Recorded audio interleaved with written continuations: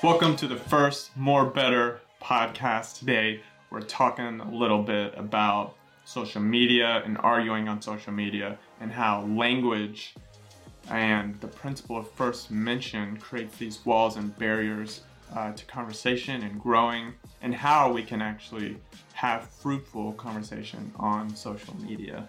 Enjoy this first episode of More Better. It's going to be amazing. Hello, friends. Welcome to the first podcast of More Better. This is in the middle of the pandemic, coronavirus, COVID-19, and a lot of other things, like the George Floyd killing and death, and protests and riots, and election coming up. All the things.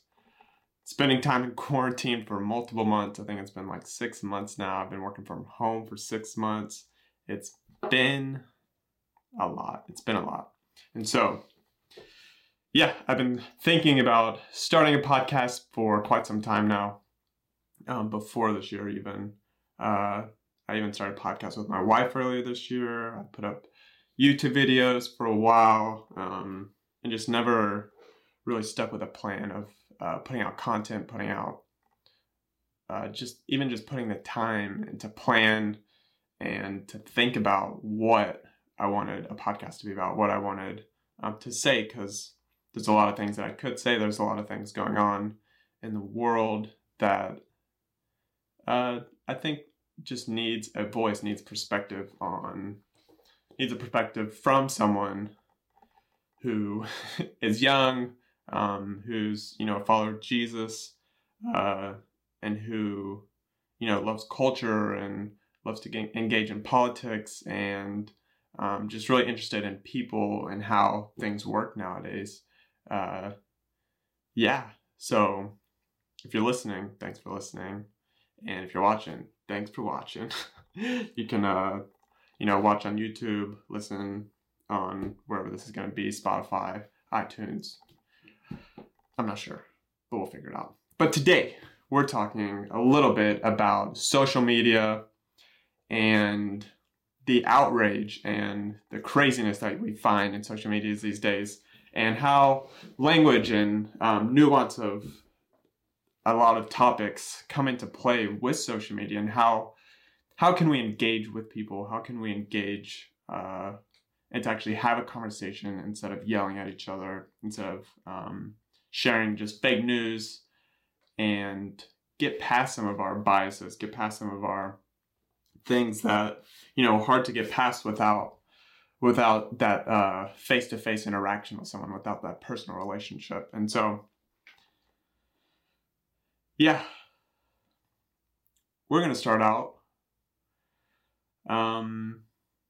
with just some of the outrage that I see happening. And so a lot of this is going to be in the context of talking about stuff like race and racism and systemic racism, institutional racism, even stuff with the coronavirus, with quarantine, and how political everything has gotten. Everything's political, and I get it. But I often see people engaging in conversation where we talk past each other, where, people will share stuff on Facebook and people will comment, and then there'll be, a stream of comments that is often ends with people just talking over each other, talking around each other. I do see productive conversations happening. I've had productive conversations happening on social media, so it is possible. But I think the norm, especially in like the Twitter world, especially in Facebook, people get super brave when they get behind a keyboard. And I think that's a lot of what the problem with social media is that we take out the personal face-to-face relationship. So people don't have consequences. They don't necessarily have the empathy for someone. They don't have any history with the person. Generally, it's kind of like an acquaintance thing on Facebook. On Twitter, it's usually you're conversing with a bunch of random people over a, 30 30 letter sentence, however many ever the characters, 140 character limit. So we're just conversing, but not really even conversing. We're just kind of talking these points. And so how does the language play into this? How does our biases play into the social media stuff that we're seeing? And the first thing is let's see. Let's talk a little bit about the principle of first mention, I believe it's called. And so this principle is when someone hears something for the first time, that is what they consider the truth. So we talk about this a lot with parenting. And so if you talk to your kids about sex for the first time, say, sex is between a man and a woman who love each other. And so the kid, every other thing that he hears after that about sex, he's going to put what he first heard as the truth, and everything else he's going to,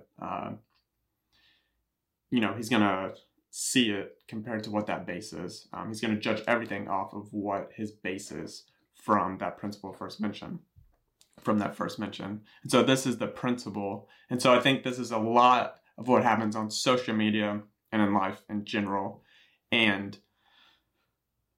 here's a little example for you. So if you're listening to Fox News, you can, substitute whatever news station you want. But for my example, we're going to say Fox News. Someone goes on Fox News, listen to a 9day, and they first come across somebody talking about institutional racism. And the first thing that they talk about, whoever the commentator is, they say, they give all these negative things around it. Institutional racism is false. Institutional racism is this, it's this, it's this, and this. And so whenever that person goes onto social media or hears other channels talking about institutional racism, or any politician or influencer, they're going to base it off what they first heard and what they consider truth. So if you watch Fox News, I'm not hating on people who watch Fox News, but if you do, and that's the only source or mainly one of the sources that you already have trust with that source. And so you're going to trust that first. And so your first mention of institutional racism is going to be based on that. And then everything else that you hear is going to be judged from that base. And so you have this wall. That's what it is. It's a wall that you put up. This principle first mentioned, it's a wall. And that's not necessarily a bad thing. But it is a thing, and it can be bad. And so with this institutional racism example, say you're trying to go on Facebook and your friend posts about institutional racism, and they're like, we have a serious problem. Like, this is how much the Black community is affected by this institutional racism. And so we need to do something about it.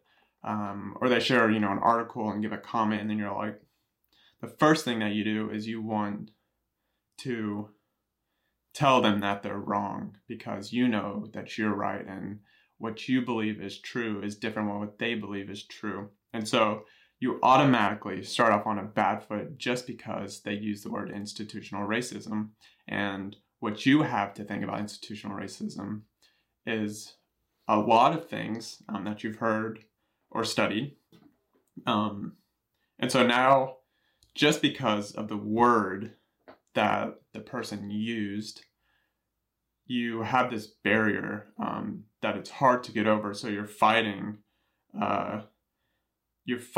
with this whole aspect of institutional racism, and you're trying to converse, or you're trying to prove someone wrong because of all this buildup you have on this one word. And so this is a super interesting thing with the language that's happening.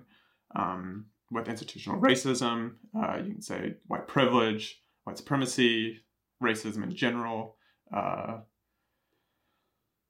What else is there?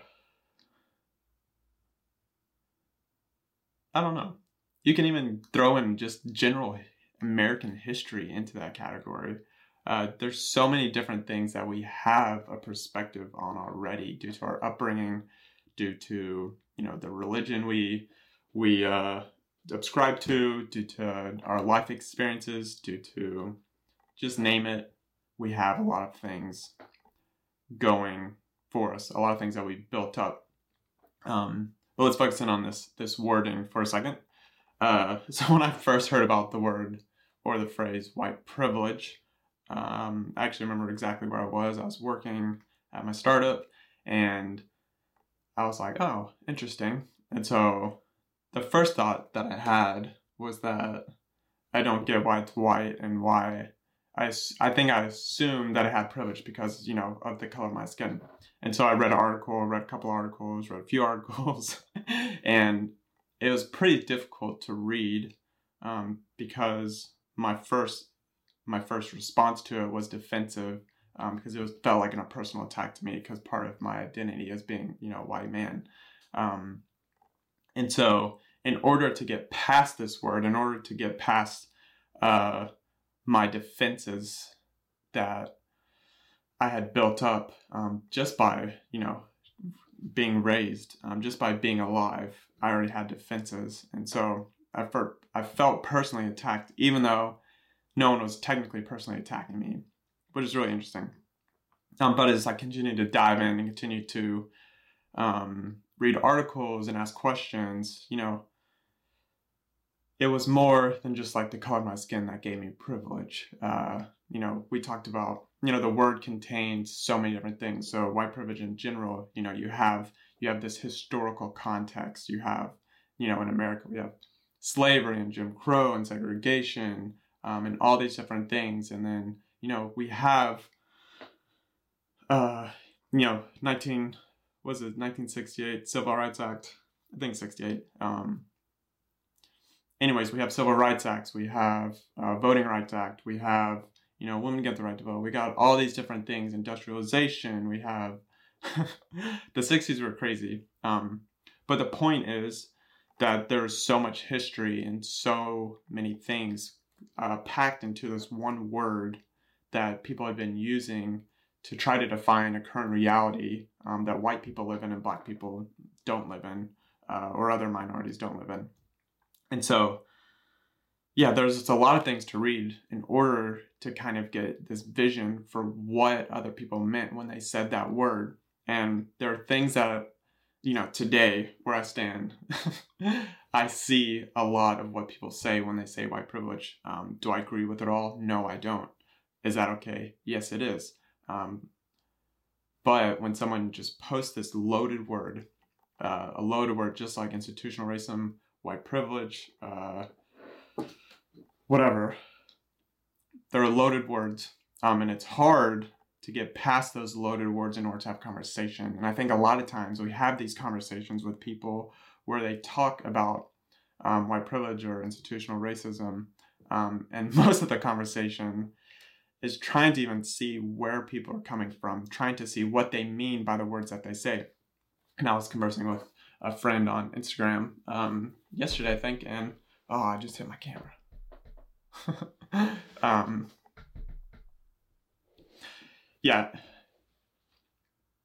A friend. I was talking with a friend, and she was just saying how we get hung up sometimes on the language. But I responded something like, I think it's important the language that we use, because you could say institutional racism, and inside of that word, you have history and you have, what our current reality is based on that history. And then we also have solutions, or like what's proposed solutions that we could do. Like, do we fix it from a national or a state or a city level, or how do we fix it individually or community perspective? And so like inside of this one institutional racism, or even white privilege, whatever, the buzzword, the loaded buzzword has a ton of things. So like in order for us to actually move to hearing and seeing each other, we kind of have to go back and forth on what we mean by these words, and see where we agree, where we disagree, and just how we get from all these different perspectives into an actual conversation that is fruitful and is is good to have. It's worth having on social media instead of just yelling at each other like white privilege doesn't exist or white privilege does exist. It's like, okay, so what do you mean by that? How do you dig into that? What does that mean for me today in 2020 compared to 1960 or compared to 1920? Like, what does this mean? There's a lot of stuff packed into it. So we have these words. We have institutional racism, whiteness, and white privilege, and all these things that are heavy loaded words, which is fine. Like, we need to use language that we can discuss big topics with, so we simplify down. We always have to simplify, and that's fine. But I think for a lot of people getting into conversations, it's hard to get into them because of the principle first mentioned that I mentioned earlier. And the narrow opinion, the narrow perspective, the narrow knowledge we have on those things that we talk about, like institutional racism. So we have these opinions that people have given us, and so we take those opinions as is, instead of diving deep into, the facts or the opinions deeper into those words. And so we have to get over this barrier, or we're just going to continue to talk over each other, talk around each other, talk at each other, and try to prove each other wrong when we don't even know what we're talking about, when we don't even know what we're arguing about. Man. So yeah, my experience with the looking into white privilege and where I stand with that today, my skin boils less when I hear people say that word, because I have a better perspective on what people mean by that. But that doesn't mean I necessarily agree with what they're saying, but I can actually listen to them because I have that better understanding of possibly where they're coming from, if that makes sense. So one of the rules that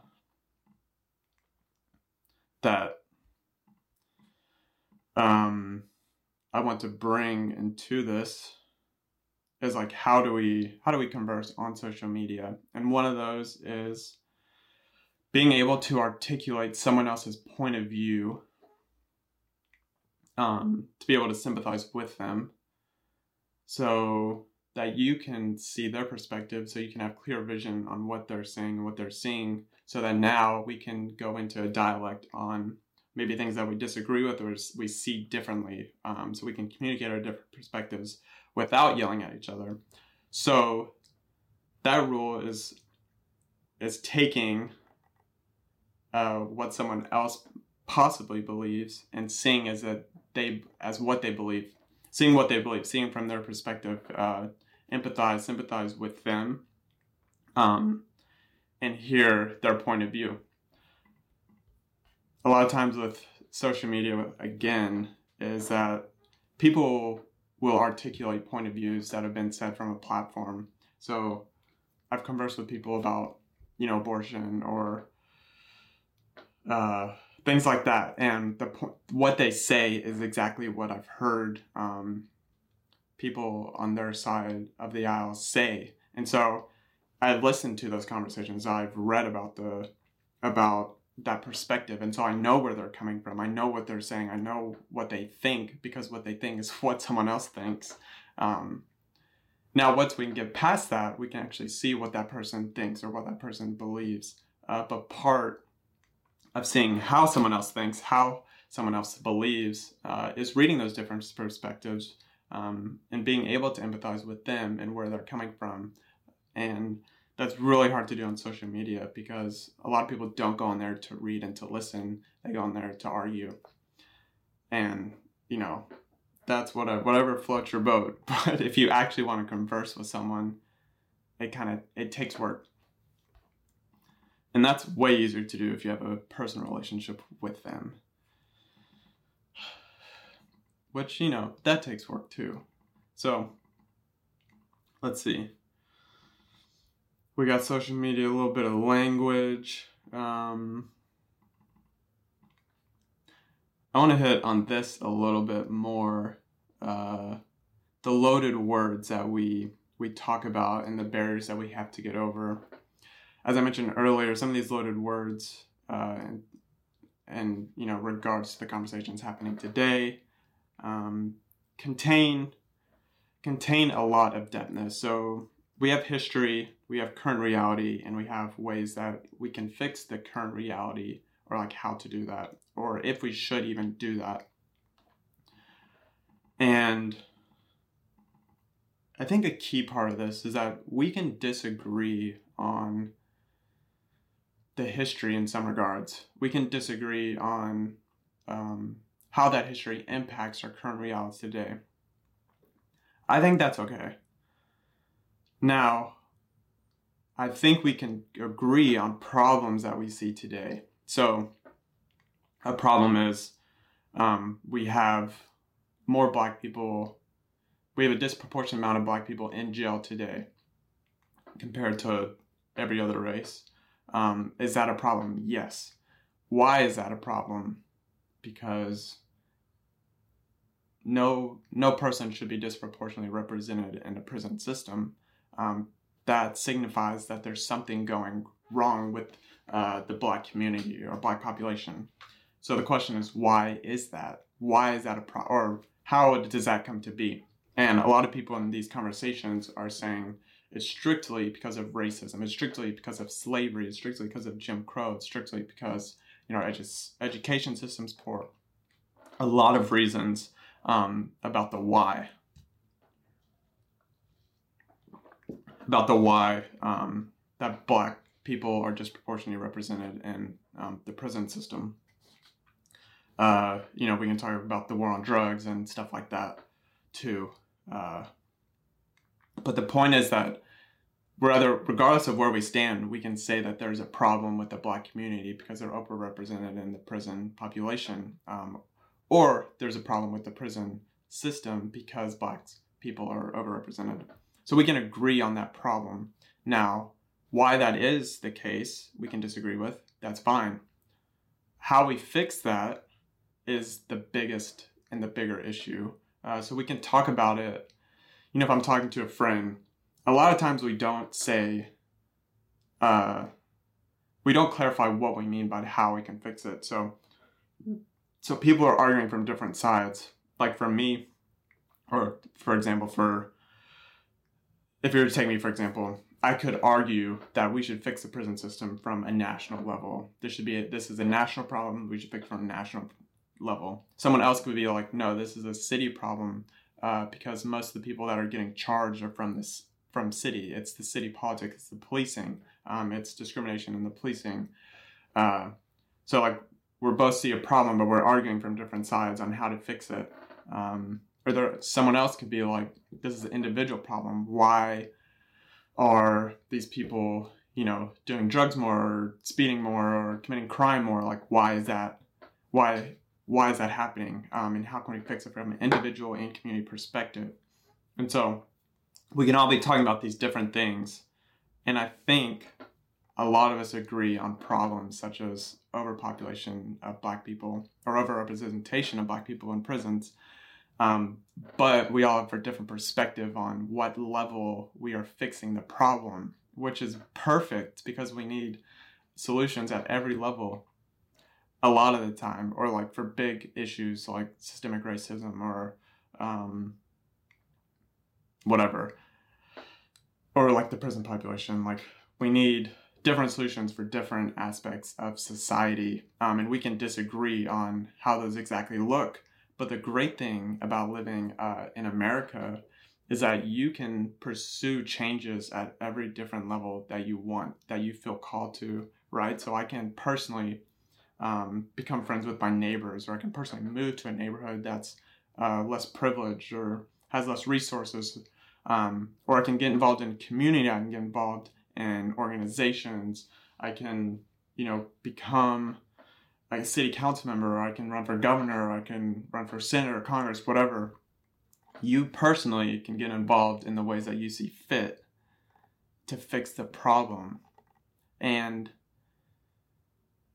I think in order to get there, in order to understand that we all have a place to make the world better. We all have a place to redeem the world, reconcile the world back into perfection.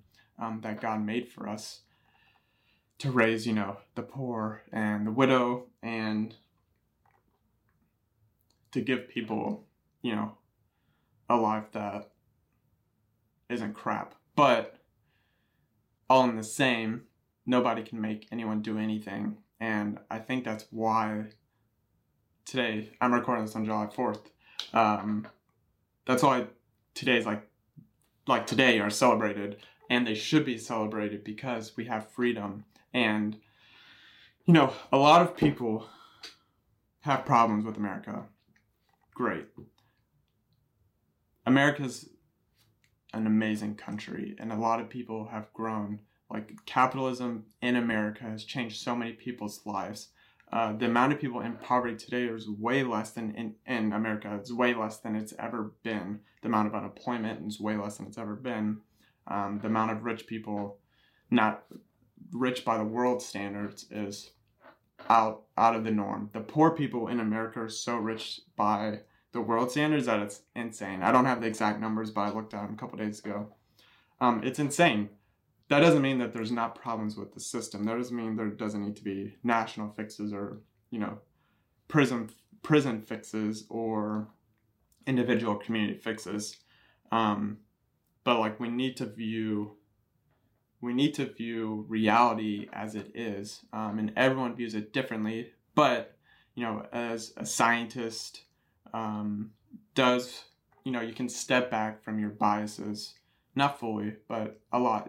Put your biases on hold, put your life experience on hold, and look at the data, look at the science, look at where we are from history's point of view, from the data point of view, to see reality in a bigger perspective. Your reality is not what you grew up with. Your reality is not your one perspective, your one human perspective out of 7 billion. So if we take these loaded words and we study the history, we study reality from a data and scientific perspective, and we get opinions from both sides of the aisle, multiple sides of the aisle, from different colors, different creeds, different religions, different people from different countries, whatever.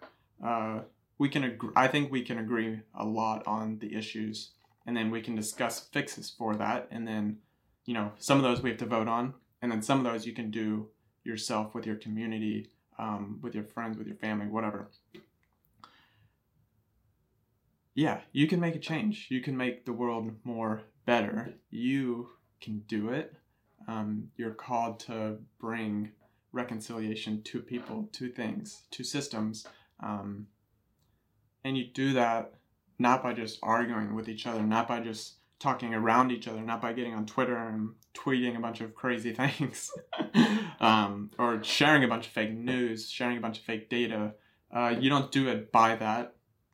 But if you want to actually change and want to actually grow, want to actually see where people are coming from, to push your perspective, to push your biases out of the way, then you can do that by reading history, by listening to different people, different things, different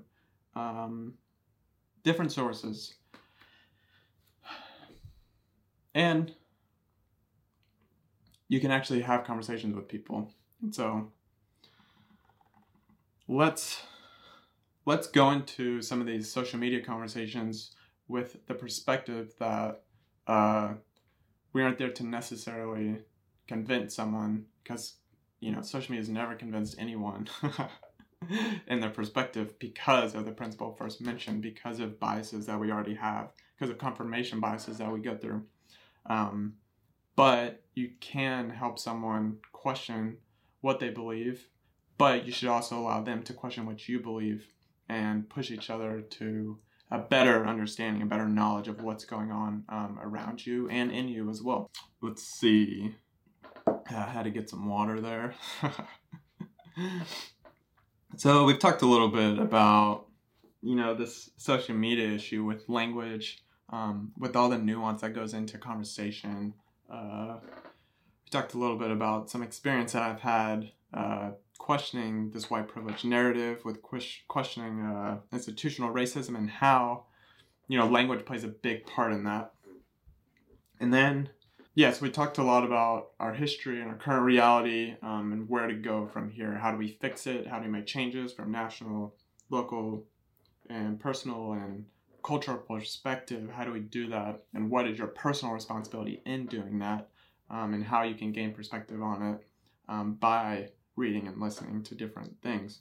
And so when you go into social media, let's not try to just convince people about what our first mentions that we know, that the things that we know, that we've experienced are true to everyone. Let's stay curious, stay low and humble, and know that we are all learning and growing. No one has the market, no one has the right, no one has the full perspective, the full ownership of history. No one owns what happened in the night. Not one person holds the whole perspective of what happened in the 1960s. Not one person holds the one perspective of what happened because of the war on drugs. No one holds the one perspective of the current state of Black America. No one owns those rights. We all have a part to play, to say our experiences, our history, our current reality.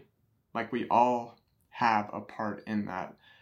So this is one thing that drives me nuts, when we act like one single Black person has the say on all Black issues, or the one single conservative has the say on all conservative issues, or the one single Democrat has the say on all Democrat issues. That's just a bunch of hogwash, and it doesn't make any sense to continue, to perpetuate this idea that everyone is part of their main group, that their white experience or the Black experience or their Democrat or their conservative experience is that because that's who they are, because that's what they look like, because that's the methodology, the perspective that they adhere to. That just doesn't make sense. And part of that is like legit racism.